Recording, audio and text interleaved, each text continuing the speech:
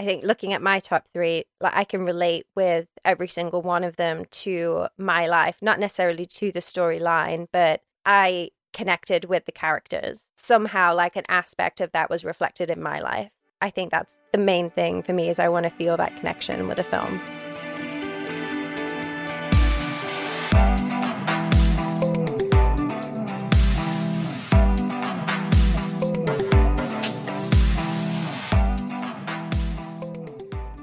Welcome, everyone. I'm Carly. And I'm Izzy. And we are the podcast for the modern dog parent.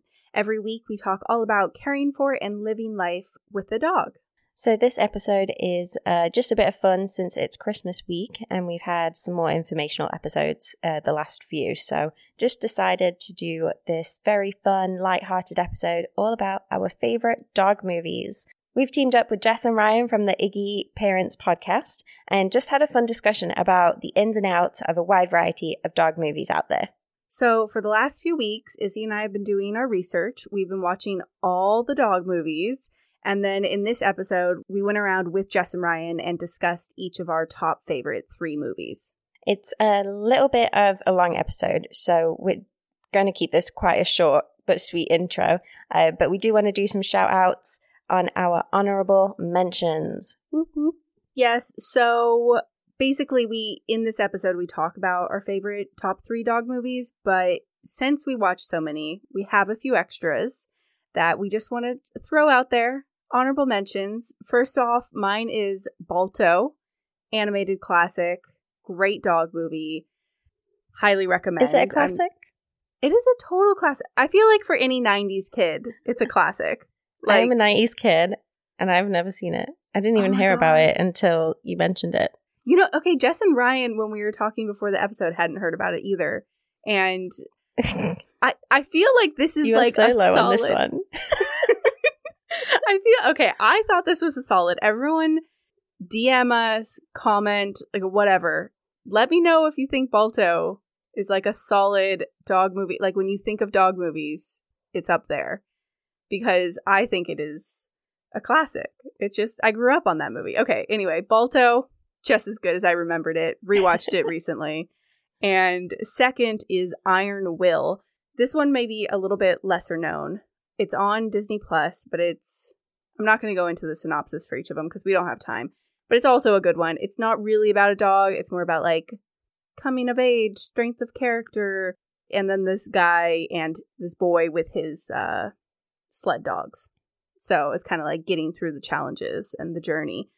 And I'll leave it at that. But it's great. Good dog content in there as well. So those are my honorable mentions.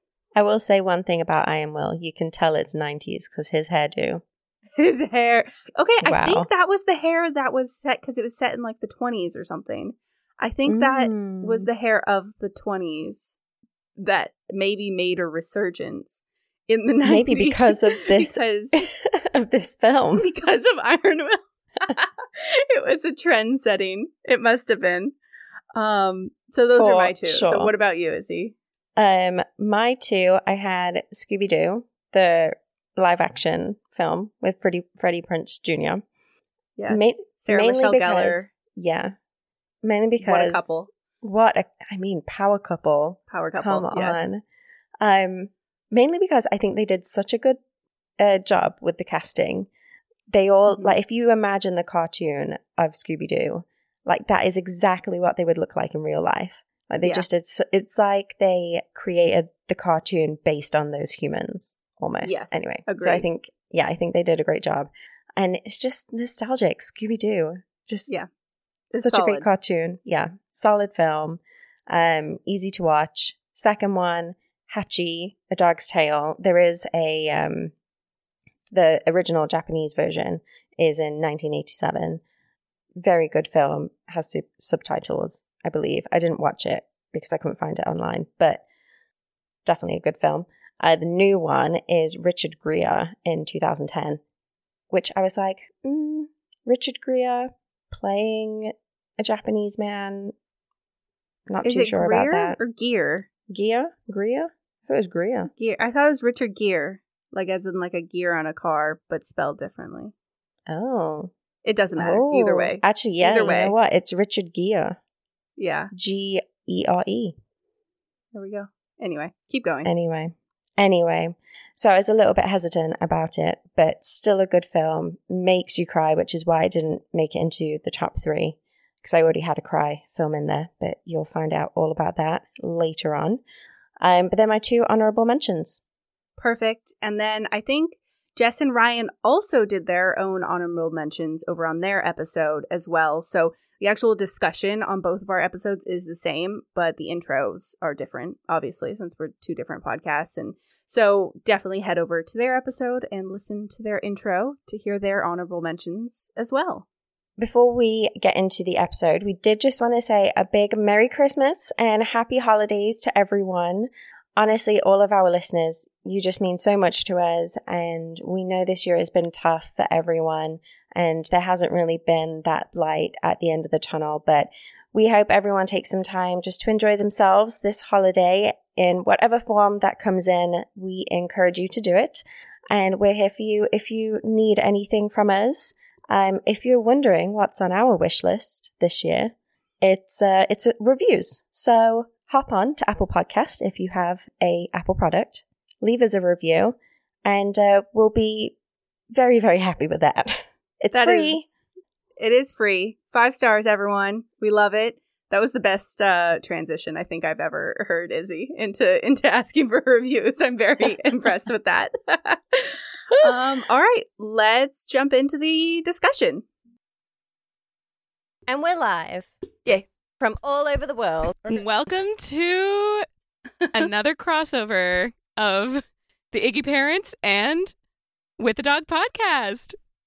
Woo! Whoop, whoop, whoop. Thank you for joining us, ladies. With the parents. With a parent. With an Iggy. With an Iggy. Oh, so I just wanted to chat a little bit about this episode. I guess did we settle on a title? Dog movie review. I haven't even thought about it. Top dog movies. Top dog movies. Our top dog movies. Our top dog pick movies. Yeah. Something. We're going to workshop it. The top dog movies. The. Our decision is yes. The top end all dog be all. movies. Right, we want this to be the first Google search result when someone says best dog movies, like the best dog movies. This is it. Yeah. Spoiler alert, mine is going to be very 90s influenced. Great. So we'll see. Can't wait. I'm so stoked for this. I've wanted to do this episode for a very long time. And I mean, it's probably pandemic influenced because in March, we started watching all these dog movies because we thought, oh, it's like great throwback movies and like reminding us of our childhood. But then also we were eyeing up getting a sibling for Adelaide. So we started watching 101 Dalmatians because of puppies. And we're just like, how many dog movies can we watch? Yeah, we did a few different categories of this, and we have like a little dice game that we play. So we did like Pass the Pigs. Do you know that? It's like little pigs that they have dots on them and then you roll them. I've seen those. I've never played it. Really I've just fun. seen it on yeah. But anyways. Yeah, so we did like a round robin where we like all had our picks and then rolled and then someone would win. So we did general Disney movies. We did disaster movies because it felt like we were living in a disaster movie. And then we did I think we watched Outbreak from that one. And Contagion. Yeah. But dog movies was one, and Disney dog movies. Yes. So yes. It's almost It's a whole other It fully category. was a full nother list, yeah. I never realized how many dog movies are out there until you put us up to this Yay. challenge, and it was a challenge. There are right, so and many. I wrote to you guys, and I was like, "Oh, do you want to do this?" And like, don't stress about it. I don't want you to have to watch 100 movies. Like, that's too much. But if there's anything from your childhood that you remember, or even something you've seen recently, it's just kind of fun to look back and see what still holds true and what's like, oh, that was so cheesy. Yes. I didn't really like it. I was just a kid and impressionable. Yeah. Speaking of, I think that really carried through the whole childhood versus like adult now, like actual dog mom now. Oh my gosh, there were so many movies that I watched. I was like, oh, I can't wait to watch this. This was like, oh, my sister and I watch this all the time growing up. And then I watch it and I either couldn't get through it because it was like bad animation or like whatever. Or I was like, oh my God, this is not a good portrayal of dog parenting. you know, or, which was the most common one, is that apparently I've become quite a sap in my old age because I could not watch. I was like, I watched this as a child and I remember it being sad, but not sobbing on the couch sad. And, and that happened a few times. Yes. My husband had to like come in and was like, are you sure? Like, you want to keep doing this? I was like, I need to do it. It's for Who work. are these Iggy parents and why did they make you watch this? One thing that I kept noticing as a general trend, and it's probably going to come up a few times, is that it seems like the bad guy is always the dog catcher or like the Humane Society. And I was thinking about a few things that we watched, and I was like, if I read a news story about this, the Humane Society that came in would totally be the heroes of that story. Like rescuing these animals Yes, from yes. Yeah. How predicaments that humans put them in, right? Yeah. And I think that's so good. Like, speaking of how society has changed, it's like, that's great that we've improved enough that now, you know, the quote unquote pound or the Humane Society or whatever is actually the good guys. They're actually doing the good work. Yeah, a recent one that I watched was, I was very surprised because it is very recent. And I was like, how could they? They clearly don't know what they're talking about. So it's not going on your list, Izzy? Yeah. It's still on my list. Oh, For other reasons. okay. Okay, I that's also good. have one of Controversial. my picks could be controversial as well, I think. But we'll get to that. And it's okay if there's, Okay. you know, a little We'll get to it. It's spicy, you know? Not everything's perfect. Things get a little spicy sometimes. Oh, I'm excited. Okay. I think it would actually be equally as interesting if we did the opposite of like the worst Ooh. dog Episode movies. 2. Because I had a few that I was like, yeah, if people like this, we can do a part 2. Yes. And yeah, there were quite a few I was like, what is this? Like, heck no. And I was like, I'm turning That's this off. so or true. Oh my whatever. God, now So, I definitely want to make that episode. Okay, well, we'll see, you know, if you guys are open to it. If anyone wants to hear this, let us know. Perfect. I will say, Perfect. fun fact, you were talking about sobbing on the couch. The first movie I ever cried in was My Dog Skip. And that was... that's the one I was talking about. Honestly, I haven't watched it since I was a kid because I grew up with a Jack Russell Terrier. And so I watched that movie, and it's the first time I ever cried. And I kind of just chickened out watching it this time because I was like, I know I loved it, but I don't want to analyze this one. I'm good because, you know, family dog. Like my dad still, he's signing our Christmas cards now, Adelaide and Phoebe. He's having to add Phoebe, and that's the new thing. And he wrote Adelaide and started with a C for Chloe, our Jack Russell, and then had to fix it with the P, and he did it multiple times. I was like, oh my God, I'm so sorry. But it's very cute. That's so but I was like, sweet. I just don't think I can put this film on in my household right now. It's been like 5 years, but we're not really over it. Do we ever get over it when a dog still fresh. passes? I don't know. That one, well, okay, we can save it for the Right. the part 2. But I agree. That one, I mean, it's got such a great cast, and I remember watching that, loving it, and I was like, Ooh. I couldn't even get through the trailer. Yeah. And then I forced myself to watch some of it, and then I just keep thinking, I was like, no. That's it. Anyway. Should we maybe get started? We decided before recording that we would go in order of birth month. So I was born first, and then next up we're going to choose Carly. But oddly enough, Carly and Ryan have the exact same birthday. So same year, Libra same vibes. month, same day. And then Izzy is a December baby.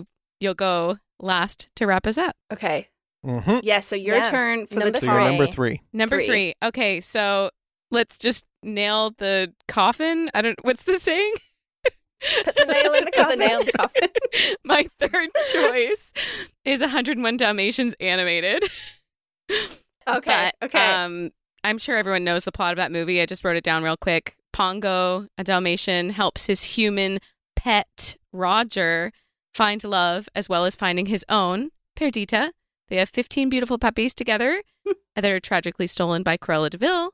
And the dogs set out on a journey to save their litter and end up saving 101 Dalmatians. Pretty awesome, you know? Beautiful. Which I just want to say, I guess the animated version is different, but in the real life version, how on earth did they have that many puppies? And how much poop did they have to clean up? Right. Like, that's just I think they had a decent You would have amount needed of... more than one candle for that. Yeah. But see, the end, Lots of candles on the set. end of the live action movie ends with them like out on a farm. Like they get like a whole farm and they're like out walking Yeah. outside. Whereas like the movie animated, they're in this like small townhouse in London. They would have definitely been called to the RSPCA wellness check. Exactly. They're hoarding puppies. See? So I love it despite the inaccuracies Unrealistic. of that. But It's a good because film. that is the only inaccuracy. that's in the that only movie. one, guys. I really enjoyed It's a unique.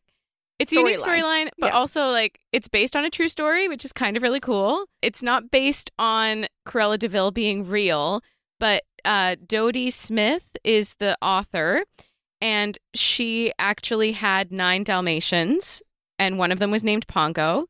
And she came up with the idea for the novel after one of her friends said to her, "Oh, those dogs would make a lovely fur coat." So it actually was inspired by someone like offhandedly saying, "Oh, your dogs would make a great fur coat." And she's like, "Oh, I could make this into a novel." Ditch that And friend. she actually did experience having a litter of 15. And so I don't know if she was a breeder or, you know, in those days, I don't know what their lifestyle would have been like. But I think that's really cool that it is fiction, but it's like kind of nonfiction. Yeah, it's like inspired by real life kind of events. I feel like this just needs to be said. I have never met a sane Dalmatian. Mm-mm. Like, Oh. I personally, I have met quite a few Dalmatians. Almost all of them have had some type of pretty severe behavioral issue. Interesting. I don't know if it's necessarily a breeding thing or if it's they're meant to do more activity and they're not getting, what they need. I don't know. But every single person I've talked to who has a Dalmatian are like, yeah, we've had to do a lot of work, or, oh no, we need to do this type of introduction with the Oh, dogs, or like interesting. whatever. Yeah, Not that they're bad dogs. they are just working throwing it dogs, out there. though, aren't they? They're meant to go alongside horse-drawn carriages. So I don't know. Maybe they kind of have to be assholes to be next to Well, I the was going to horses. say, isn't it kind of like Maybe. corgis that they're like, Yeah, they're assholes yeah, not to call anyone out or anything, Arthur. Just It's true. He knows it. But yeah, there's so many fun facts about 101 Dalmatians animated as I was going through and researching it. I think it's really cool. The Disney company had just had a huge flop with Sleeping Beauty, and we had actually watched that over the pandemic as well. And I can see why it was a flop. It's like very operatic and it's based on the ballet, right? So Yeah. it's kind of like a ballet, which Can I tell you no a offense, be secret? kind of boring. And I have been a ballet dancer since I was 4. So, Sleeping Beauty was my favorite film as a kid, and I think it's amazing. Aw. To this day, I love I think Sleeping so Beauty. too. Yeah, that's I actually used to one call of my it I favorites. didn't think it was bad. I just thought it was like slow for children. But like if you're a child that loved comparison. it, Yeah, like I Yes. couldn't remember what Yeah. happened, I and then only we liked it at watched the it, and I was end. like, "Oh yeah, no, I did remember all that happened. It was just not very much." yeah, and like all of the music is like high soprano orchestra, and like again, I'm saying this as a high soprano, like that's how I trained classical music, and I'm like, oh, like this is all the stuff that people say to me nowadays. Are like, oh, that's boring, and that's why you shouldn't sing like that. So I just listened to it, and I was like, oh, that's the like boring thing people were talking about. I can see it now. But I Yeah. still think it's Yeah. beautiful, Yeah. and I could just see why maybe it wasn't a financial win for Disney. It's cool to know that a dog movie brought Disney out of a loss, and they learned how to do a new technique of animation xerography. It helped them to like save money because they were able to sort of like copy the spots and copy certain things that made it, I think, just more Oh, cost efficient, Yeah. which is cool. Does anyone have a guess of how many spots are in the movie? How many actual spots? No. I'm going to go with 50. What? Like I would say like 1,000. Yeah, but if they copied them.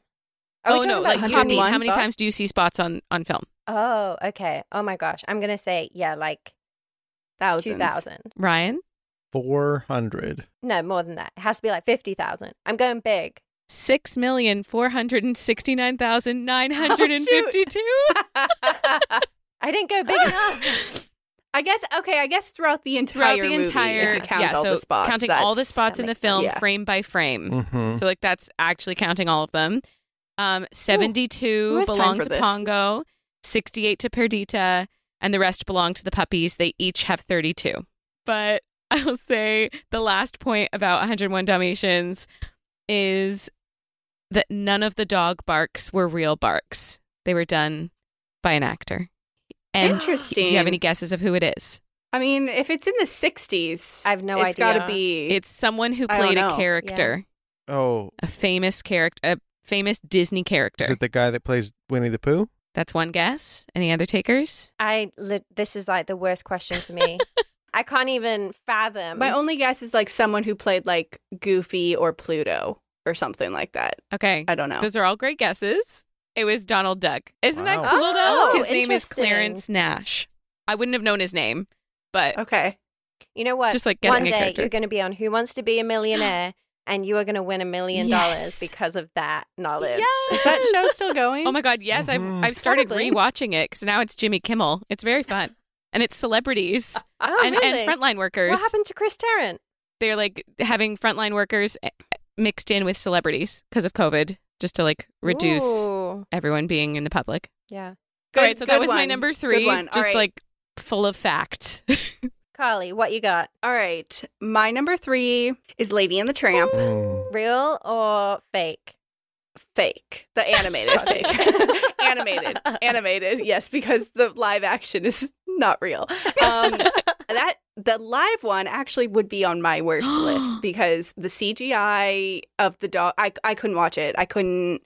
There was something about it when they like tried to make the dogs talk. I couldn't watch it. So That's fair. Lady and the Tramp animated. I mean, first of all, like I'm assuming everyone has watched it. If not, short, brief synopsis is got a dog named Lady. She's a Cocker Spaniel. She's in a home since puppyhood and she gets her license. And so that's kind of like a little theme in the movie is that she's got her license and she has a home. And then there is the tramp and he is basically like the little town mutt and he's adorable, like a scruffy gray dog, and he kind of like will wander out around through town. So those are kind of the main characters. You got some other dogs that are absolutely adorable. I'll get to them in a second. The whole thing is that her people, Lady's people, have a baby and they go away for a few days and Aunt Sarah comes to watch Lady and the baby. Aunt Sarah does not care about Lady at all. Terrible dog sitter. This really points, I mean, if you take a learning from this movie, it is get a dog sitter that loves your dog, because Aunt Sarah brings her 2 Siamese cats who are evil and not necessarily politically correct. This is a very old school movie in a lot of ways, kind of different themes with the pound and with the cats and some other stuff. But Aunt Sarah, like the cats basically get into trouble and Aunt Sarah blames it on the dog. She was like, no, go away. I just want to be with my, like, with the baby. She just wants to watch the baby. Then it kind of comes to a climax with the tramp coming in because the rat sneaks into the baby's room. So the dogs try to protect the baby and get this rat. Aunt Sarah comes in and sees that there's 2 dogs like growling over the baby and kicks Tramp out. And she tries to put a muzzle on Lady without desensitizing her at all. So of course Lady freaks out. She's now on the streets because she like runs away. And it's like her, Lady and the Tramp have like a little romance blossoming. She gets to explore the world. And it kind of culminates with like this whole pound situation. And Lady's like, you know, like tries to make sure that the tramp doesn't get taken to the pound and saves the day. Long story short, it's a happy ending. No dogs die, which is the whole point of my list, is that I did not cry during this because I was like overly sad or anything. So I was pleasantly surprised. I had not watched this movie since I was maybe like 5 and I didn't remember too much about it. Everyone knows the like spaghetti scene, you know, with the Lady and the Tramp. And all I have to say is that this movie is old school. I think it was done in the 60s as well. No, 55. Actually, it was digitally remastered. So the cartoon itself was actually really, really nice to watch. I thought it was good enough quality on Disney Plus, at least. And shout out to my in-laws for me using all of their logins to watch all these movies. It was just really enjoyable. I was just pleasantly surprised by all of it. The only thing I have to say, the thing that made it to my top of my list is that these people were ahead of their time. All of these owners, the Italian restaurant owner giving them spaghetti. I mean, you would see people in like modern times putting their dog on a date. And that's what he was doing back in like 55. He was like, "Oh, the dog, you've brought a lovely lady. Here's a plate of spaghetti." Aww. And the owners as well. I mean, the dog was on the bed. I mean, they didn't try to put her on the bed to start with, but she slept on the bed. She was obviously super well taken care of. They welcomed in the tramp at the end of the movie as well, and he was like one of the family, so they were open to rescuing. They were just way ahead of their time, I think, and so that's what made it on my list. It was an enjoyable watch. Aww. I'm going to stop now. I love that. I will say as well about the culturally inappropriate things, there was a disclaimer that Disney has at the start of the film. I don't know if you saw it, but it said that there are like misrepresentations of culture in this movie, and we are aware. Yeah, like I think that's like a huge question, and obviously we can't get into that fully on a podcast all about dogs, but I think it's an interesting step and like a nice thing for them to at least be writing about that. I think it's like the elephant in the room is all of these Disney movies from a certain era had, it's musicals too. Like we've dealt with this musical theater. There's so many things that are inappropriate, racist, awful. Yes. And the more that people sort of acknowledge it and try and just, because you can't erase that scene. It's, it's plot driven, and it was good of Disney to put that warning there. But I agree. I also love that movie. So good. I rewatched it in the spring and then rewatched it now. I was pleasantly surprised on it. I did not think it would. I threw it on while I was making dinner, kind of just like watching I was like stuffing Christmas cards. Spaghetti and meatballs? No. I should have done. One other thing I was thinking, if you did take a learning from this movie, was one, what I said about the dog sitter, but two, was the woman got pregnant and the dog could tell, like lady could tell before the baby even arrived that something was off. And so I kind of just thought that was interesting for people to think about, like, oh, a lot of people are like, oh yeah, we're going to have a baby. And they don't address the fact that like with their dog until they have the baby. And people just don't think about how a daily routine does change when the person is actually pregnant. So I don't know. I thought that was like kind of an interesting little theme. But Aunt Sarah is the real villain here, though. Oh, I'm so mad at that lady. Yeah. Okay, Ryan. Okay, my number 3 is The Secret Life of Pets. That's a good one. Very nice. Yeah. Yes. Yeah. Quick synopsis. I don't have it written down here or anything, but Max is the main character, a Jack Russell, who lives in an apartment in New York City with his owner. And the first scene is amazing, and I laugh at every little tableau of what it's like when the owners leave the pets at home. Mm-hmm. So there's a poodle that loves rock music, and there's a Dachshund that used the stand mixer to massage himself, and like every single one of them is perfect. But then the owner brings in a stray or a new dog, Duke, and then Max is mean to him and isn't very welcoming. And then they get lost when they're out with the dog walker, and then they have to find their way home, kind of through the underbelly of lost and forgotten animals in the city that live in the sewer. Yes. So sad. Gets a little wild there. Okay. I love that one, Ryan. I'm happy that you said it. Personally, the sewer part, it turned me off. I don't know why. It was just like the evil, like, rabbit situation and the alligator. I don't know. It was believable until all the sewer animals, basically. Mm-hmm. Well, we were rewatching it yesterday, and it's believable to me until the sewer, but I was even on board with the sewer, and the one point in the sewer that got me confused was the snake with the big tooth. Yeah. To initiate them into the sewer gang. And that's like everything else. I was like, okay, rabbits. I can believe that it was a magician's rabbit that ran away and like all this. I believed it. And like all the other gang, I believed it.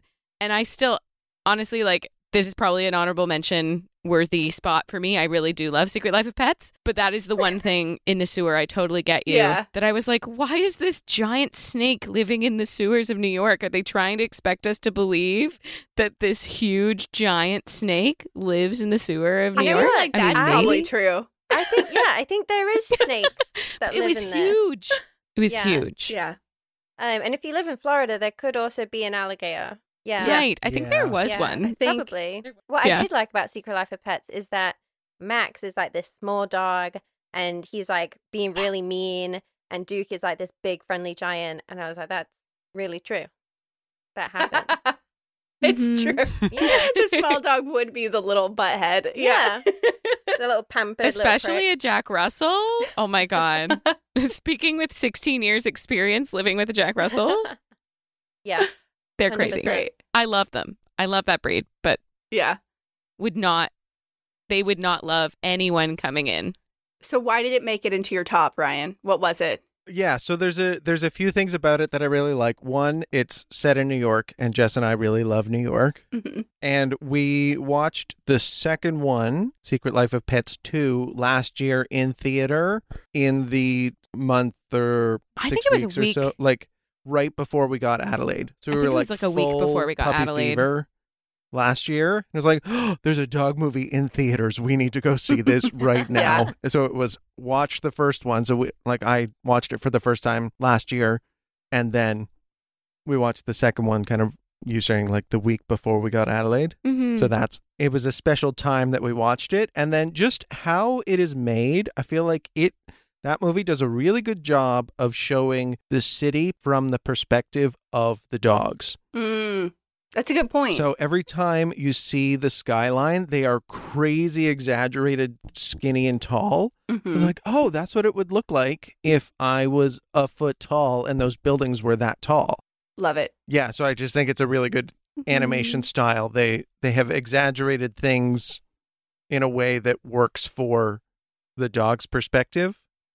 And I think even specifically maybe Max's perspective, because Duke, this big dog, comes in and he's like all head. Like his head is as big as his body is. Mhm. So it's like this big dog looks even bigger to a small dog. He looks like a little like buffalo. Yes. That's it. Yeah. He's cute. I agree with you. All the little montage of all the different dogs that they had at the beginning, of all the different behaviors and personalities. Zootopia came out right around the same time as Secret Life of Pets, and I think because I saw Zootopia first, which it doesn't have dogs in it, but you know what I mean. Like it kind of is like an animal movie at the same time, and that one ended up taking the cake.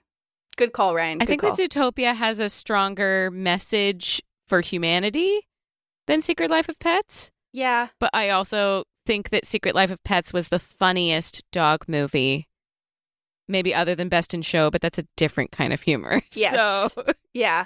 but like we were watching it yesterday and I was bursting out laughing. And I was like, oh, like I feel like I haven't done that in a lot of the dog movies That's that true. I've been watching. Yeah. But maybe that's just my picks. Humor maybe is good. The funny ones I didn't choose. No, I think yeah. I think a lot of them are like either meaningful or telling a story rather than humor. All right, Izzy, you're up. Okay. Number 3. So, this is a new one for me. I just watched it the other day. And it wasn't going to make an appearance. I wasn't even going to watch it. Because it did not interest me in the slightest. However, as a British person, I felt obliged culturally to watch this film and give my 2 cents about it. Turns out, loved it so much. Now it's my top 3 movie. The Queen's Corgis is the best film that I've seen this year. Oh my Because God. They so accurately depict a corgi's personality, 100%. B, what can happen if you don't Aw. train it. But also, I think it's such a good story because so the Queen has her corgis, and then she brings in this new puppy to the pack, and he's like super And it's annoying. animated. Yeah, it's animated. Oh, cool. Yeah, I don't know about this film. Oh my gosh, you should definitely watch it. You are part of the Commonwealth. You should watch it. I know. I was just going to say, and my mum is from England, so There we go. We'll have to sit her down. We'll have to watch it. So the Queen brings home this new puppy, Rex, and he totally pushes everyone out, which I think is such a warning for people. Like, if you're going to bring in a second dog, you have to make sure your dogs there before them still get the same love and attention. But anyway, new puppy becomes the top dog, and it gets like a special collar, and he has like a coronation, and it's like this whole big thing. Aw. And then he gets betrayed, basically, by one of these other corgis. And he's like, yeah, let's run away. Let's go and be the Pope's dog. Let's go to Vatican City. Pushes him off my a God. bridge. So poor Rex is like gonna drown, and he gets his foot stuck in this bicycle that's like down in the bottom of the Thames, and He's about to die. He doesn't, obviously. And he gets like put in the pound and he meets Wanda, the love of his life. And also Donald Trump does make an entrance. And so does Melanie? I don't know. Melania, whatever her name is. I love how we don't We've know. watched so much news recently. And I was like, I don't want to know, but I do know. It's Yeah, we do. Melania. Yeah. They make an appearance. Anyway, Rex and Wanda and the gang that they meet at the pound find their way to the palace. And then the queen is like, oh my God, Rex, you're home. And then welcomes in all the dogs. And then Prince Charles is super happy because there's more than corgis around and everyone lives happily ever after. Great film. Love it. Yes. Definitely a spoiler alert, but there's so much more that happens in the film than what I just said. That sounds magical. Yeah. And I don't feel like Great. you spoiled it. I feel like I still want to watch that. Yeah, you should. Okay. Carly has opinions. I have opinions on this. It is probably okay. You were just saying, Jess, about like a funny dog movie. This movie, Yeah. Queen's Corgis, is probably one of the funniest dog movies I've ever seen. Because like a ridiculous funny. Okay. It's so Okay. ridiculous. Everything It is. about it, the Trump thing, the dogs, like even the cartoon, like the animation itself is very like ridiculous looking. I It don't know. is, It's just yeah. all of it is just so preposterous that you're like, what am I even watching? But if you're in that mood, then it's great. Yeah. You know, Right. I wouldn't recommend it if you're hungover, but I would recommend it if you've had a couple glasses of wine and you're about to dig into a big box of chocolates and you're just feeling a bit silly, bit giddy. This feels a little personal, is it? Yeah. I had such a great day. I just bought eggnog yesterday, so we can Oh, we Can can have plan some for eggnog. it. Yeah, That's a eggnog. perfect. It's going to be great. Yeah. Is eggnog an American thing? It is, yeah. Because I told someone, or I posted about it, and some Australians were so confused. Yeah. They had no idea what I was We're not talking about. nog people. We're Mm. usually just like drinking Baileys out of Mulled the bottle. wine. Or mulled wine. Mulled Yeah. wine. I love mulled wine. Yeah. But I feel like mulled wine to make it at home is such a commitment because you have to have like a real whole nutmeg or a real star anise or a Mhm. real allspice and not ground in a little shaker You to know like what? make it taste really They good. just have it bottled in the UK. Like it's like a wine bottle, mulled Yeah. wine.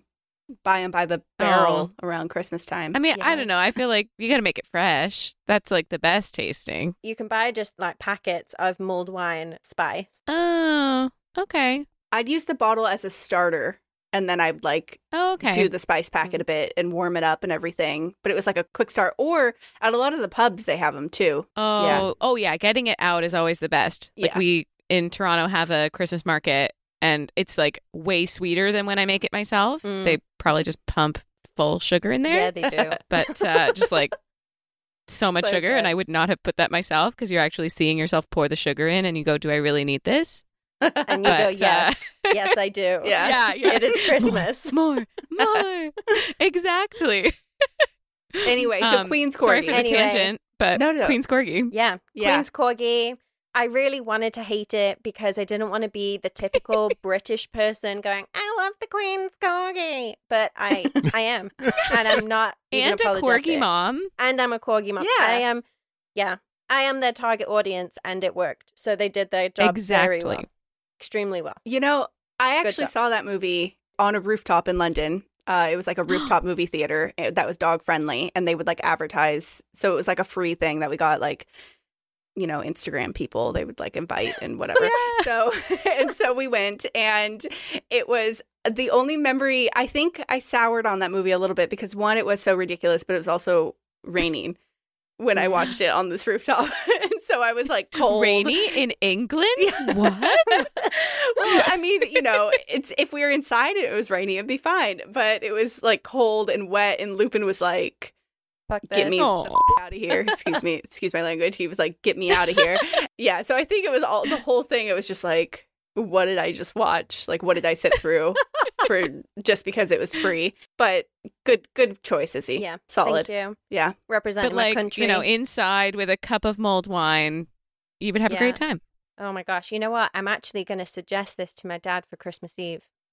To watch it. Yeah, because we're already doing, he has a pizza oven, so we're already doing pizza oven and mulled wine. Might as well chuck on the Queen's Oh. Corgis. Yeah. Oh my God. And then the next day's the Queen's Message. So you got to. Exactly. Oh my gosh. I'm actually really looking forward to listening to the Queen's Message. I'm not going to lie. It's going to be the first year I've ever listened to it. But Yeah. Oh my God. feeling oddly patriotic right now. It comes on our Canadian news. We get I'm it. jealous. CBC. They always put it on. Anyway, So I'm going to start Okay. with my second choice. Yes. yeah. Okay, taking it away. Me. Second choice. I chose something. It's a new movie to me, even though it's an old movie. I just watched it for the first time this year. Marley and Me. Oh. So this is the one that I said I've got issues with. But I think overall the reasons why I like this movie outweigh the reasons why I think it's problematic. Mhm. So just a brief description of the plot. Newlyweds and journalists John and Jenny, played by Owen Wilson and Jennifer Aniston, get a Labrador Retriever puppy, and we follow the 14 years of his life. Marley is a disobedient, destructive, troublesome puppy and struggles to learn from obedience school and training. John finds success writing a column all about life with their bad dog, Marley. As much as it hurts me to say those words, but they call him a bad dog, and he's sort of the quintessential bad dog in their eyes. So this is a live action movie, and I'm going to say it's nonfiction because it's based on a column, and the person who wrote it then released the rights to make this film. So it's not like, but it's an autobiographical book, a memoir. So I'll say pretty much nonfiction. Let's start off with why I like it. So why it's a quintessential dog movie for me. I think that watching it this year and not watching it when it came out in 2008, Christmas Day, it just kind of paralleled my life. I feel that Ryan and I got our first puppy together, and even though I had a puppy growing up, I really was going through the ropes of what it's like to be a new dog parent. And so seeing another couple get a dog sort of as a trial before having kids, and that's not a precursor or anything. That's that's where the story ends. But for now, I could just see a lot of parallels with that, and like struggling to train our first dog together has been a bonding experience for us. So I just kind of like relate to a lot of the human side of things in that movie.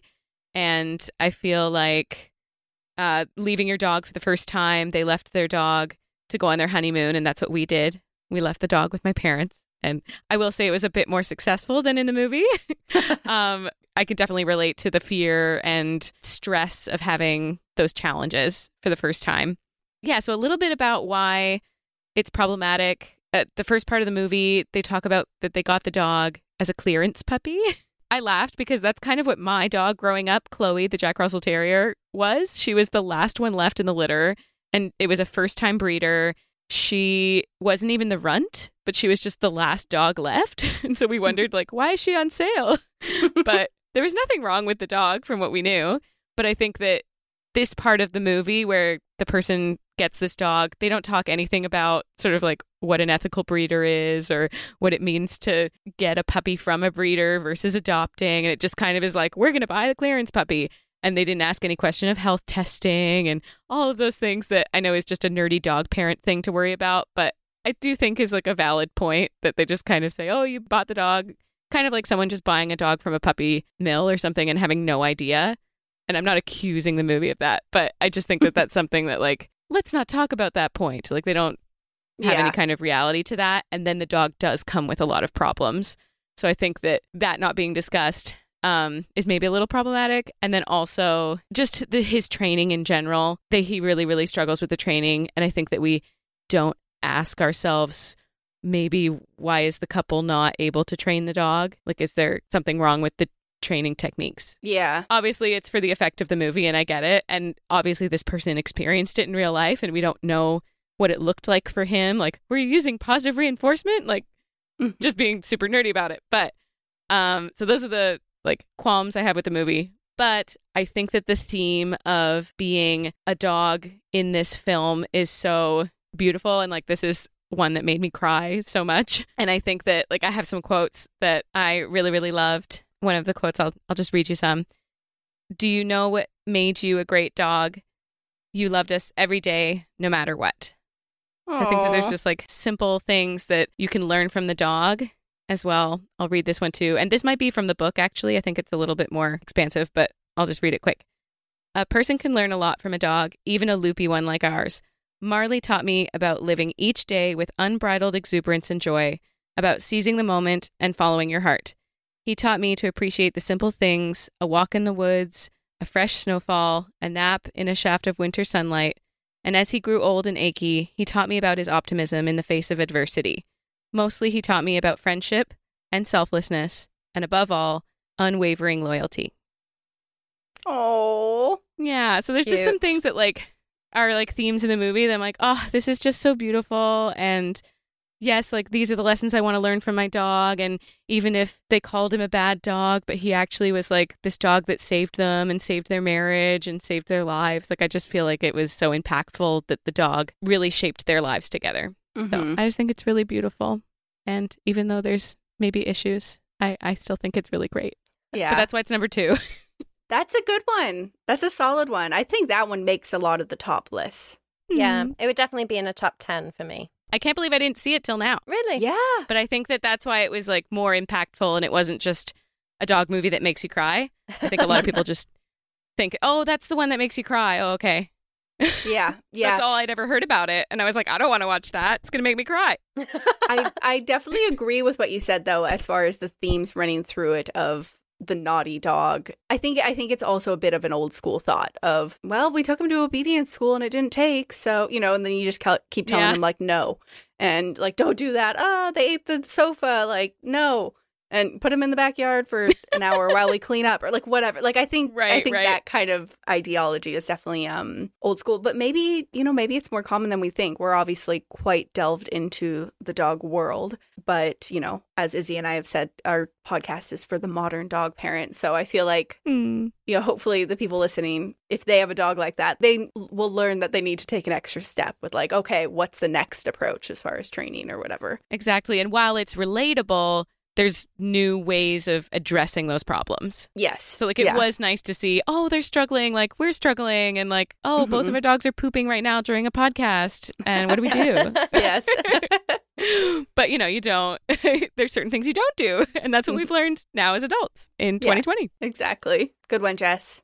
All right. Thanks. Is it me next? I'm getting emotional thinking about that movie. So Okay, move on. Move on. We got to move on. Okay. All right. Classic. As I said, a lot of mine are going to be heavily influenced by the 90s here. Homeward Bound. Yeah. So I think Homeward Bound, 93. And so I hope everyone has seen this, but it's a live action with 2 dogs. So the oldest one, his name is Shadow, golden retriever. Next is Chance, who's a pitty mix thing, a white and black, and who's probably 2 or 3. And then a cat named Sassy. And so Sassy, I don't know how old she is, but she's a Himalayan cat, I think, a medium hair or something. Premise is there's a family. They leave all of the animals at a ranch because they are moving temporarily to San Francisco just for a job opportunity. It never says how long they're in San Francisco. And so it's 3 kids. So each kid kind of is associated with the animal. So the oldest, Peter, has Shadow. And then the little kid, Jamie, has Chance. And then the girl has Sassy, which, we can get into, maybe some feminist issues with that of the cat and the girl and Sassy and whatever, but it's an older movie and there's lots of jeans happening, lots of jean shirts, jean jackets, all of it, very 90s. So premise, they don't say how long they're in San Francisco. It seems like it's only for a couple months though, if that. It's a temporary, they can take the dogs with the animals with them into their small little apartment in San Francisco, and so they leave it at a ranch on the other side of the Sierra Nevadas, and the dogs escape the ranch. All the animals, all 3 of them, escape the ranch because Shadow, the oldest golden retriever, who has this beautiful, cute little gray face, he was nope, Peter, my boy, he needs me. They wouldn't have left us. We need to escape. We need to get out of here. And so he's I'll lead you guys home. And of course, it's through the mountains, through the forest. They have all of these perils, a river, bear, it's just all this stuff until they finally can get to home. By the time they actually do arrive home, So the family has looked for them. They're aware that they escaped the ranch. The family's looked for them, and they've put up the posters and all of this stuff. And the family's back at the house now, and all the animals arrive home safe and sound, and the kids are extremely happy. No dogs die. It did make me cry, but only because it was so sweet.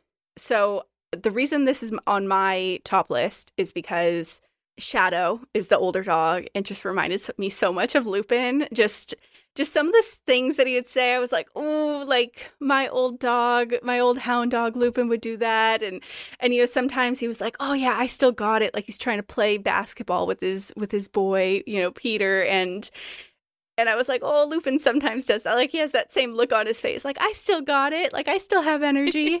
And so I was crying 5 minutes in because I was like, Shadow, the old dog. Oh, so beautiful. But it wasn't like a sob. It was just like a happy, like, this is so sweet. And then Chance, the younger dog, the pity mix, Albie, our coonhound mix, is a pity mix as well. Like we're pretty sure that he has some kind of pity in him, just like with his face shape and body shape. And he's crazy, just like this dog. And so just the dichotomy, like I was like, I have each of these dogs. Like I have a crazy one who's just like jumping off the walls, and I have the older, cute one. And so it just like seeing them in video form or whatever made me very happy. And it was a good story. Yeah, I don't think I have like too many complaints about it, really. What I did like, this is probably more of a sign of the times than anything, but I did like that they didn't try to CGI the dog's mouth to move like they were talking. They just put the voices to whatever the dog's action was in that time. And it kind of made it pretty believable. It's almost like you can kind of see what the dog was thinking. Oh, Sally Fields voices Sassy the cat. Michael J. Fox voices Chance. So it's just like hearing those great, like kind of iconic voices too was very enjoyable. We rewatched it in the spring, and I do prefer narration over like fake mouths moving, whether that's people putting like peanut butter on their lips or whatever, like just the attempt. I would prefer it to be narration. I really love that movie, and I remember watching it again, and I'm like, oh, like cry at the end, the reunion scene, so beautiful. And I think the kids really sell that. Yes. But the one scene that I remember so glaringly is the porcupine. Yes, I remember that too. I think that's the first time I'd ever seen a porcupine ever. Mm-hmm. And just like that fear. And so anytime I hear porcupine, I think about Homeward Bound. Like that's that's the image I have. Yes, the massive like needles sticking out of his nose. It was just like, what? Yeah, totally agree. It was a pleasant surprise because I also forgot about it. And I had not watched it in a long time. Like, oh my God. Yeah, I think that's like the common theme of mine of these last two is like, I've just hadn't seen them in forever. And I was like, this is great. I didn't even realize. And it was very funny because my partner, Michael, had not seen it before, I don't think. Or maybe he was really young. But he was very much enjoying it. He's like, what's happening? What's going to happen? Like he was constantly on the edge of his seat. And it was funny, the dialogue. And it was actually, I thought it was pretty good. It was funny. It's definitely worth the watch. Yeah, and it's based on an old movie as well. It's a remake. The Incredible Journey. Yeah. I had no idea. Yeah. But Disney Plus has revealed to us how many things are remakes of old things. I know. They've revealed to us how they are still in circulation, still happening. All they do is just remake their own things over and over again for each generation. Yeah. I'm into it. Yeah. Okay, so Ryan, you're my number 2 is How the Grinch Stole Christmas. Yeah. Good call. Yes. Obviously a dog movie.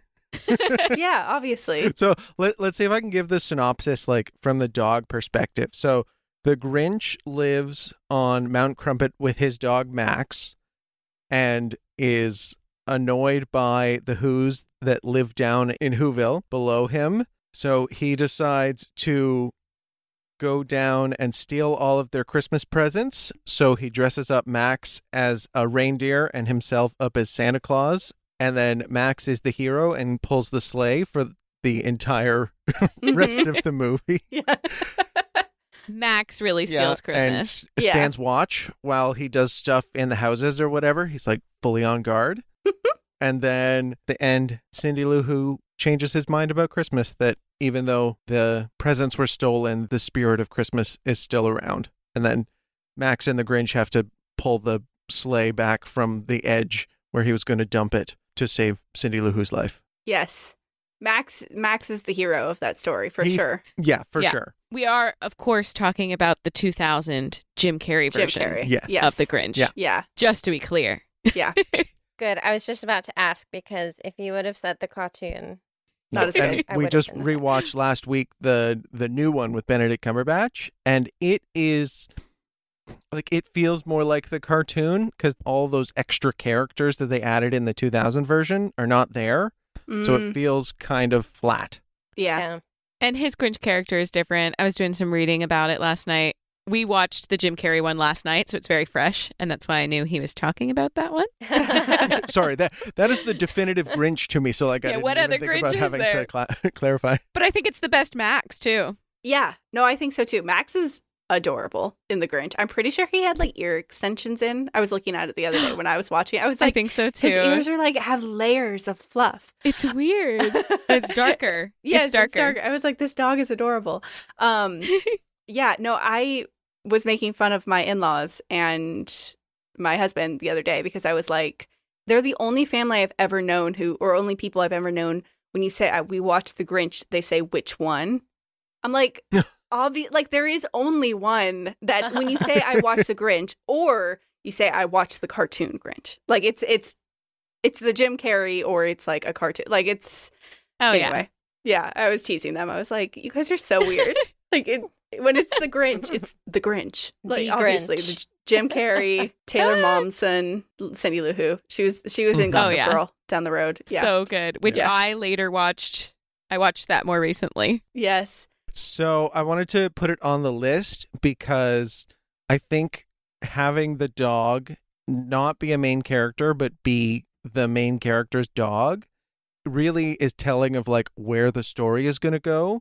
Mm-hmm. Because if the Grinch had no redeeming qualities, like he wouldn't have a dog, right? He wouldn't have a dog, And also the dog wouldn't kind of put up with him. But you can see when Max asks for something, he like always gives in, but Max is always there to help him as well. He like runs his inventions that, I don't know, like make breakfast and stuff. He'll like put on the harness and make stuff for him. And then he's like, you're going to be a reindeer. It's like, okay, I'll do it. I'm intimidated, but I will still give it a go. So I think having the dog there is like almost foreshadowing. He kind of holds the Grinch to a bit of a moral compass as well. I was just thinking that. Twinsies. That first scene when Cindy Lou Who is wrapped up, like he was going to leave her, and then Max kind of like gives puppy dog eyes. And I think he like cries a bit. And then he's like, oh, okay, fine, I'll help her. Yeah. It's that little tiny bit. The angel on his shoulder. Yeah. Yes, exactly. Oh, Max is the angel. That's sweet. I was looking up The Grinch because that's my favorite Christmas movie. The dog that they got for the movie was a rescue. Mm-hmm. And I don't know if you know this. It's a girl. Really? Ah, yes. Yeah. Yeah. Did you know that? I did and know I that. think it's the same thing that Toto in The Wizard of Oz, I'm pretty sure, was a girl. You know what? They need to make more girl dog main characters. Yeah, they do. Yeah, what is this? Yeah. Now we're going to have to do a feminist review of all the dog movies. No. Yeah. It's too much. It's interesting because Izzy and I, between the two of us, have 3 male dogs and you guys have 2 female. I think when people think of a dog, a lot of times they immediately think of male. And maybe that's just what you grew up with. I also think it's male because the Grinch is male. Yeah. A man has to have a male dog. I think for a man to have a female dog, not to say that I believe this, but I think potentially that's seen as emasculating to have a female dog. Yeah, maybe. That it's not man's best friend is a man dog. That's true. I think. Yeah. But that's just what would have observed. Mm-hmm. Good call. Ryan doesn't want male dogs, so we don't know anything of that life. Just the last thing that I wanted to say about the Grinch before we move on to Izzy's number 2 is that I want to mention that when I was 14 in a dance recital for Christmas, I played the Grinch. So I had to learn the lip sync parts from the soundtrack. Mhm. Love it. And I feel like that was like the favorite role that I ever played for my parents. So like my parents loved that I played the Grinch, and that's part of like why it's their favorite as well. So hi, Mom. Thanks for listening. I hope you have that on tape somewhere so you can share it on your Instagram. Yes. Oh my God. Ooh, Find yeah. a old home video of that, Ryan. And we'll Photoshop the dogs into it. Yeah. Yeah. Mm, Put perfect. little Max in the corner. Adelaide dressed as Max. Be great.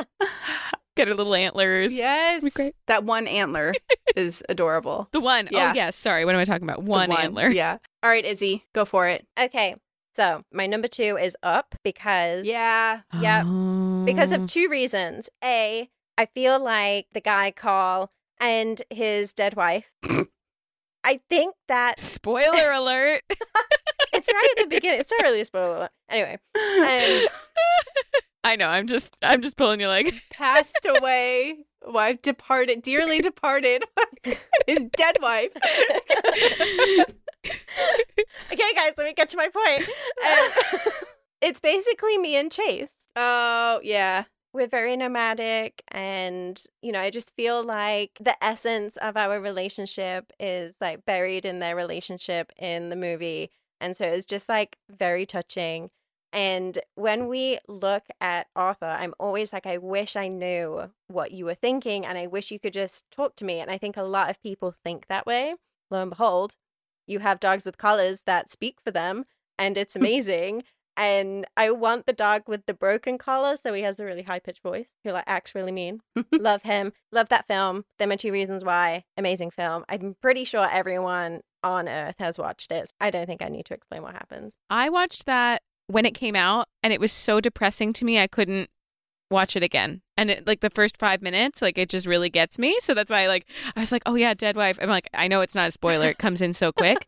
But like that is why I had such a hard time rewatching it. Kind of like we said with My Dog Skip, Mm-hmm. that I was like, oh, I didn't want to watch it again. Yeah. But you're selling me, if I watch it from a dog's perspective, maybe I can rewatch Up. Yeah. You know what? Just fast forward the first like 5-10 minutes. Right, you have that to look forward to. Get to the juicy juice.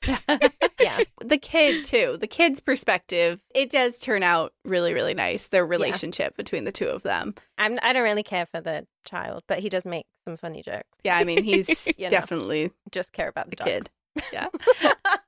I think that's a good one, Izzy. It's interesting. Both of your last 2, so like Ryan's Grinch and Up, are technically not dog movies, but it's still your favorite.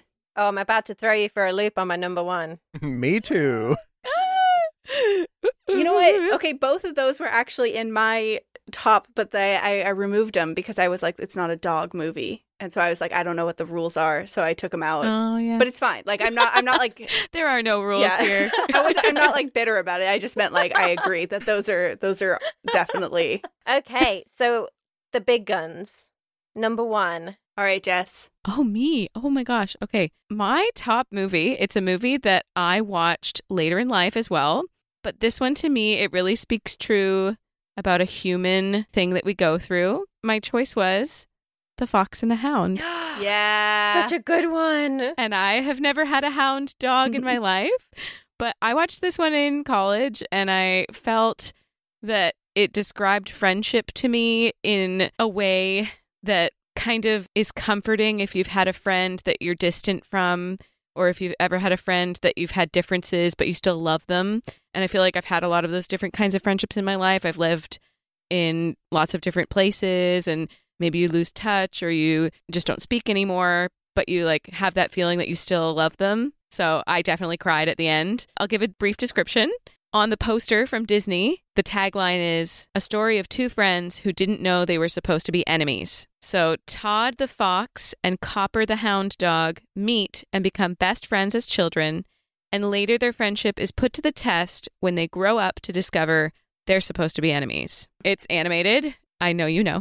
But I really like that it's animated because one of the things in the back of my head with all of the dog movies we were watching, was there any animal abuse, cruelty going on when these were filmed? Because sometimes with the older ones, and maybe if we do another episode about bad dog movies, we can talk about something like Milo and Otis. I just really do like animated films for dogs because then you definitely know that no funny business was going on. Yeah. And all the animals are safe and it's just a retelling of their story. Love it. The reason I love it as well, I said theme of friendship, everlasting friendship, but also like nature versus nurture. They talked a lot about like the dog's instinct to go and kill the fox, but was he taught that by his hunter or is it just something innate in him? Mm-hmm. I think that that's like a big, broad question that we can all ask ourselves as well. If you have differences with someone, was that something taught? Was that something that you feel like we're all instinctively supposed to dislike people that are different from us or something that's different, change, all of those things? I feel like the moral of the story is that friendship can withstand those differences. The closing line really, it makes me cry. They end off separate and it's when they're grown up and the echo narration over the end of it is both of the fox and the hound talking to each other and they go, "You're my very best friend and you're mine too, Todd. And we'll always be best friends, won't we?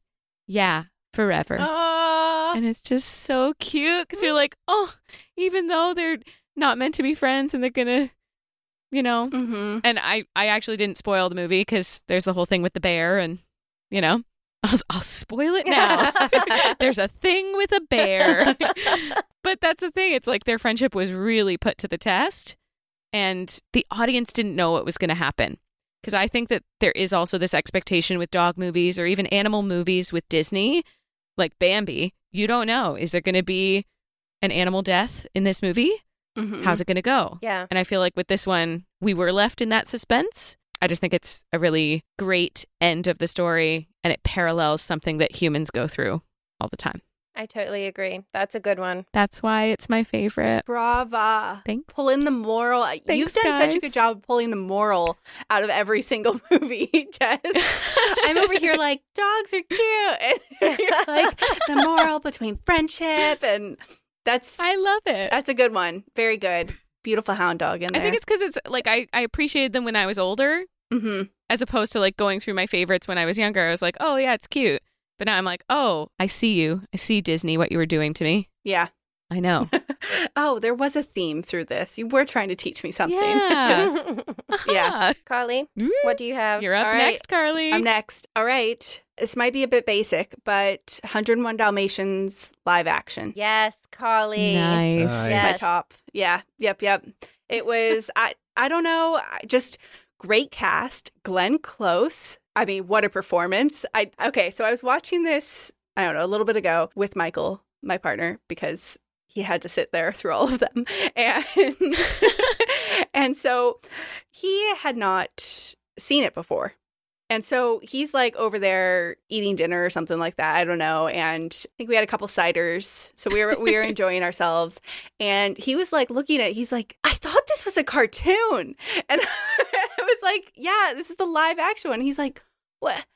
Fake news. And he was like, so he hadn't seen it before. So it was really enjoyable to get the little peanut gallery, him throwing things in the back. The appreciation for all of the acting, Jolie Richardson with right, like at first I thought it was Natasha Richardson, who is the mom in Parent Trap and Liam Neeson's wife, but it's her sister. I had to look that up. And so she was wonderful. And all of the acting was just, I don't know, it was so great. So, oh, this is the reason I brought up Michael, is because he kept throwing in there. He was like, stop rooting for Cruella de Vil, Carly, because I was like, I wasn't rooting for her, but I was like, God, she's fabulous. I was like, oh my God, Glenn Close, look at you. You're killing it. And I don't know, it was just something about the entire performance. It was done back in 96, and I swear the quality was still amazing. Like the movie holds up 100%. 25 years later. I think that the timing of it, we talked about CGI with some of these movies, and I think as well as The Grinch, we were saying this last night, that it was the time where there was not too much CGI, because if they had put too much of it, it would be really bad quality. Mm-hmm. Yeah. And the 102 Dalmatians, that's their hugest fault. Yes. That they like leaned too heavily into it. Where I feel like the first one, you're right, it was like Just enough. It was a good Kinda balance. timeless. Yeah, and I liked that they didn't make the dogs talk either. Like I kind of I kind of enjoyed that they were still able to create a great story, and you could tell what the dogs were thinking, like through all these cool stunts that these dogs did, and, you know, how they were trained, which we've kind of spoken with someone on our podcast, Chrissy Joy, who's the trainer who has 4 dogs that are in movies. So we've kind of talked to her about that a little bit. So I thought it was interesting because I was able to see, like, you would train them to stand on this and then put the paw up, and that would indicate some type of, you know, emotion. And so I thought that was really cool that they were able to carry that through. Costumes, acting, like sets, like all of that I thought was done super well. And then I think it also hit home a little bit for us because since we had lived in London, there were a lot of sites that I was like, oh my God, like, Lupin, you've played in that park. Like, I have pictures of you in that exact same spot. And like just different little themes like that I was able to kind of see, and like where they were. I was like, he's going through Leicester Square right now. Like, oh my God, I couldn't even imagine riding a bike through there or whatever. So yeah, it was just all around. It was yet again a pleasant surprise. Super happy. Another one that I'd be happy to like actually watch as like a main feature, not just a throw it on when you're sick or throw it on when you're feeling silly, but like a main, like, oh yeah, this is what we're watching tonight. You're making me want to watch it again. I do. Thank you. Oh man. So, yeah, this is good all around. That's my one. I love that. I know you just said it's not as good, but I have never seen 102 Dalmatians, so now I want to see that. It's good in the way of like there's a nice little love, you know, interest and all of that, and it hits all the points. But yeah, the CGI dog thing, they did that. Ooh, that was really getting me. Yeah, they did that with 101 Dalmatians, but only to repeat all of the dogs, so it looked like there was 100 of them. And that I feel like I can forgive. Yes. But it was like the dog on the end of the railing that was hanging over the edge was fully animated. Yeah. And I was like, well, I'm glad that you're not putting the dog in peril. So I appreciate that. Yeah. But this is not convincing me. No. So maybe you could have done something easier. They were definitely, yeah. Like just, yeah. In some of the 102 Dalmatian part, it was definitely a bit too much. But 101, I think it was a perfect balance of everything. It's held up through 25 years, not just as far as the quality, but also just, you know, sometimes when you watch an older movie and you think like, this is a plot hole because like, why don't you just use your cell phone? This could have been easily fixed or whatever. Right. You know, like you kind of are taken out of that timeline. I didn't feel like that with this at all. Like it was, they did a good job of blending how old the initial movie was, you know, back, what we said, back in the 60s. Because it's based on her novel. Yeah, so I think they blended it really well as far as it's set in, you know, the 90s, but it's not like this strict time, I guess. Right. Anyway, agreed. So cool. Great choice. Thank you. Ryan. Okay, my number one dog movie is John Wick. Oh my gosh. Yes. That was mine too. Oh my God.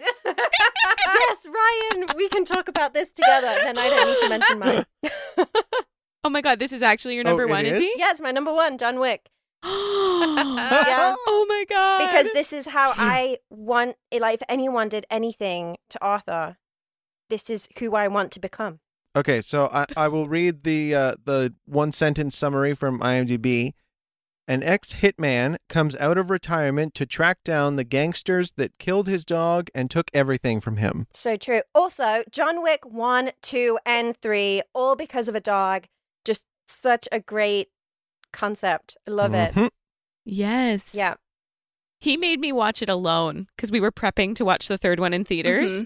And he was like, oh, I'm going golfing with my dad. How about you watch John Wick 1 so that you can be prepared for John Wick 3. We'll watch John Wick 2 together and that'll be that. And he gave me no warning. He didn't tell me it was about nothing. And was like, it's Keanu Reeves. It's great. And I was like, okay. Sobbing in the tub. Yeah. If you hadn't mentioned sobbing. Up, I was going to mention it here, that it's very similar, kind of like a short film at the beginning that shows that his wife has died, and then his wife sends him this little beagle puppy named Daisy. But I really loved it because I think of it as like a spiritual successor to The Matrix, Yeah. which is always, I say, is my number one movie. So it was directed by Keanu Reeves's stunt double from The Matrix, Chad Stahelski. Interesting. What? Crazy. Stunt double and director. So like it's action first. Yeah. Action first. Okay, I have not watched John Wick, you and definitely need to.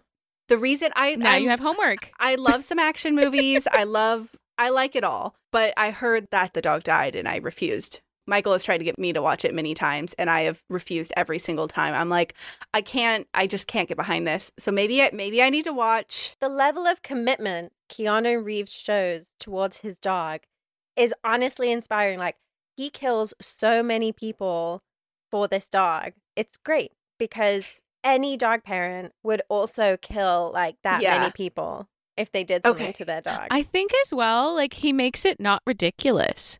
Like, when he told me after, like, oh yeah, and I was like, so that all really happened because of his wife and the dog?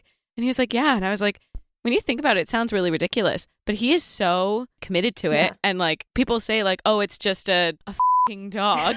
Like, everyone just like throws it off, and he's like, no, it's everything to me. And when he meets Halle Berry and then they do stuff to her dog and then they get into that whole other fight all for a dog. Yeah. And he's like, I get it. Yeah. I get it too. I understand that, because that was actually my main complaint, one of my main complaints with 8 Below. I watched that one with Paul Walker. It's just like, I was like, the dogs are down there alone. And I understand the movie made it appear like he could do all that he could. But I was like, if my dog was somewhere in peril, you best believe I would be killing people like John Wick. And so I get that. But I think it was just the fact that and much less a beagle, and they look like Lupin the Hound. I was like, I can't. You know I just get anxiety every time I think about it, but I need to just, excuse the pun, bite the bullet and do it. You know what? It's a hard scene to watch, but afterwards you're like, Keanu Reeves, you are my hero. And now I need to be an assassin. You know, when you watch a film and you just like want to be whatever it is on the film. Mm-hmm. I watched John Wick and I was like, okay, where can I go to learn to be an assassin? Because it could happen. Izzy the dog crusader. Yeah. Saving dogs. Yeah, someone stole your dog. Avenging dogs. Someone killed your dog. Call me. I will get them back. I will cut people. Don't actually though. Everyone, don't DM us. Yeah. I just wanted to pull out one quote. It's like the main quote about the dog. He retired from being a hitman so that he could be with his wife. And like they get into that in the sequels and everything that happened. But the quote here is, when Helen died, I lost everything until that dog arrived on my doorstep. A final gift from my wife. That moment I received some semblance of hope, an opportunity to grieve unalone, and your son took that from me. Yeah. Damn. Bastard. Yeah, grieve unalone is so good. Yeah. Also, stupid people. Mm-hmm. Bad house to break into. Terrible house. Ooh. Yeah. Should have gone next door. But yeah, the thought of not being alone while you grieve someone Yeah. is like, Yeah. ooh. And Dogs are the best. yeah, You know? yeah, exactly. It's that feeling of like when you've had a terrible day. I mean, obviously that's not grieving, but like if you've had a terrible day and your dog is there and you're able to just snuggle up next to them or take solace in them. And then they also, I think, dogs are a great tool of pulling someone out of grief or pulling someone out of a depression or something like that. Yeah. Sometimes, you know. Yeah. Consult your doctor, but like I think the fact that it's another being that needs to be cared for. So it's like you have to take them out for a walk, you have to take them out potty, things like that. Yeah. It just gets you in a routine. Yeah, I feel like that definitely speaks to that for sure. Yeah, and I think the other thing I really liked about it was that Keanu Reeves is this man. He's a man's man. He's an ex-assassin. Like, you think he's like hard as bullets. And you see a sensitive side to him, and that it's okay to grieve, and it's okay for a man to grieve, and it's okay for a man to love another human being, human being and a dog being, which I don't think is depicted enough in action films. Keanu, I love you. Yes. Also Canadian, also fun fact, went to my high school. Really interesting. Yeah, I went to an arts high school in Toronto. Hook me up. So to conclude, is it okay to wrap it up here? Yeah. I think that was great. I've got a question. Everyone's got to answer it. Okay, this is like getting deep. What do you think is the most important thing about a dog movie that makes it a quintessential dog movie? I think for me, just looking at my top 3, you want to walk away feeling an emotion. Not necessarily like humor or like, that was fun, but, oh God, life is good kind of an emotion. Because I think that's what dogs do in real life. I think that for me is the main. And then also I think I enjoy like the dogs being dogs. I don't know. I'm just thinking of Homeward Bound and watching them like run through a field. And I could have watched that on loop for like hours of them just running around the forest and like bouncing in the river and running through a field. I was like, they just look so happy. And that made me feel happy. You walk away and you're like, oh yeah, Nice. like I feel really good about life right now. So that's mine. I think for me, the best dog movies show the connection between people and the dogs. So thinking about myself, that I generally always want to be doing something or watching something or listening to a podcast or whatever. But I find if the dogs are like being super cute on the couch and we can just lie down together for a little while, or I can just watch them play together, I find that is a moment for me that I can be really focused and calm. And there's just some sort of connection that feels really tangible to me. I feel like good dog movies can get that feeling across, like how important that connection is. I think for me, I think it just has to be relatable. I think looking at my top 3, like I can relate with every single one of them to my life, not necessarily to the storyline, but I connected with the characters. Somehow like an aspect of that was reflected in my life. I think that's the main thing for me, is I want to feel that connection with a film.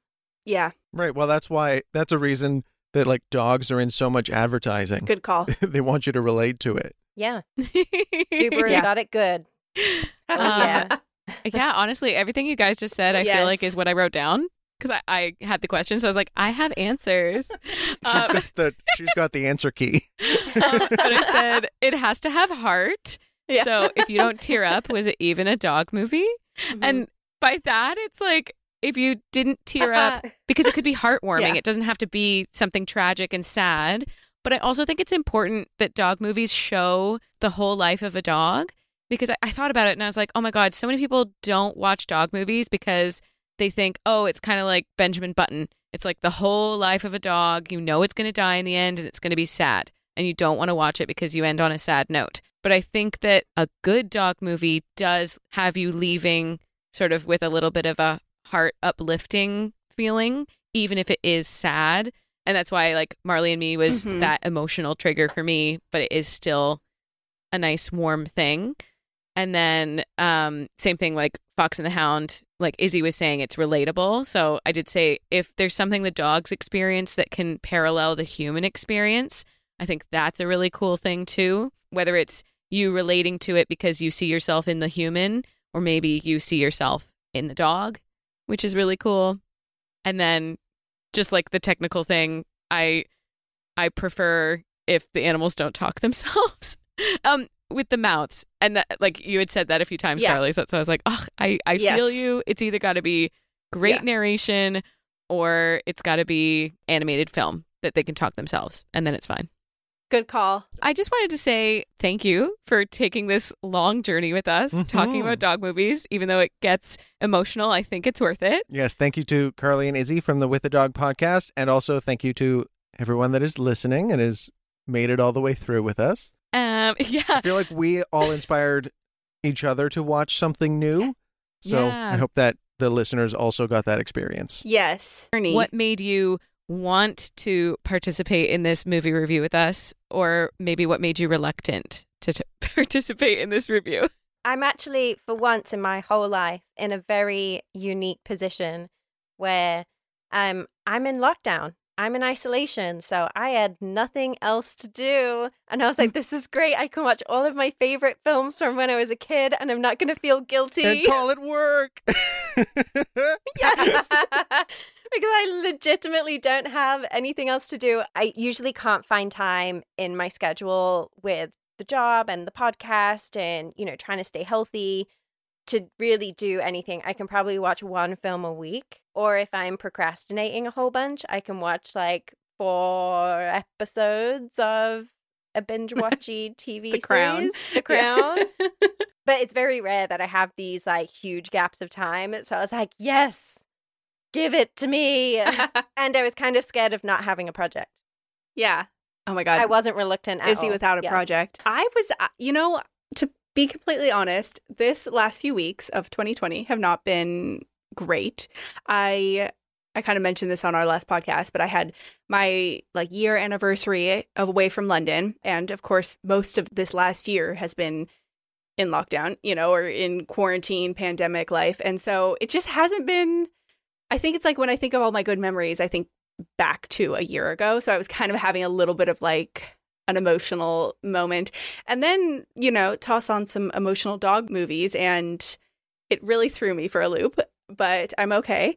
And so, I don't know. I think just saying yes to the challenge, it's interesting because I don't really watch too many dog movies. I love dogs and I love my dogs, but because I've worked in the animal field, I think of dog things as work. I think of it as my career. And so if I'm reading a book about dogs or anything like that, I'm thinking of it as research for work. And it's if it applies to my life with my dogs, then great. But, so it's when I think of a hobby, I think of reading or cooking or something like that. So it was interesting to sit down and to shift the mindset of this is going to be fun. This isn't work. This isn't animal welfare research or anything. It was a fun thing. So yeah, I really enjoyed it. I think it was just fun to revisit a lot of the childhood movies and pat myself on the back that, the 90s were great. So yeah. 90s were my favorite era. The 90s were solid. It delivered some solid dog movies. Solid movies, solid music, despite what everyone says. I'm constantly asking Alexa to play me 90s dance classics, and she always gets me up and moving. So 90s were great. Don't care what anyone thinks. Yeah. Or says. It was great. It was a good challenge. So bravo, both of you, Ryan and Jess. Thank you for inviting us. I'm glad you both enjoyed it. So yeah, I had a great time, you guys. So thank you so much for inviting us. And I hope everyone enjoyed this nice, just lighthearted, fun Christmas episode. Yeah, as always, it's been really great. Wishing everyone a very Merry Christmas. And Happy Holidays. Thanks everyone for listening. Tune in next week to listen to our resolutions for 2020 and what we hope to achieve. Bye. Bye. All content on With a Dog podcast is for informational purposes only and should not replace professional advice, treatment, or diagnosis by a certified veterinarian, trainer, or behaviorist.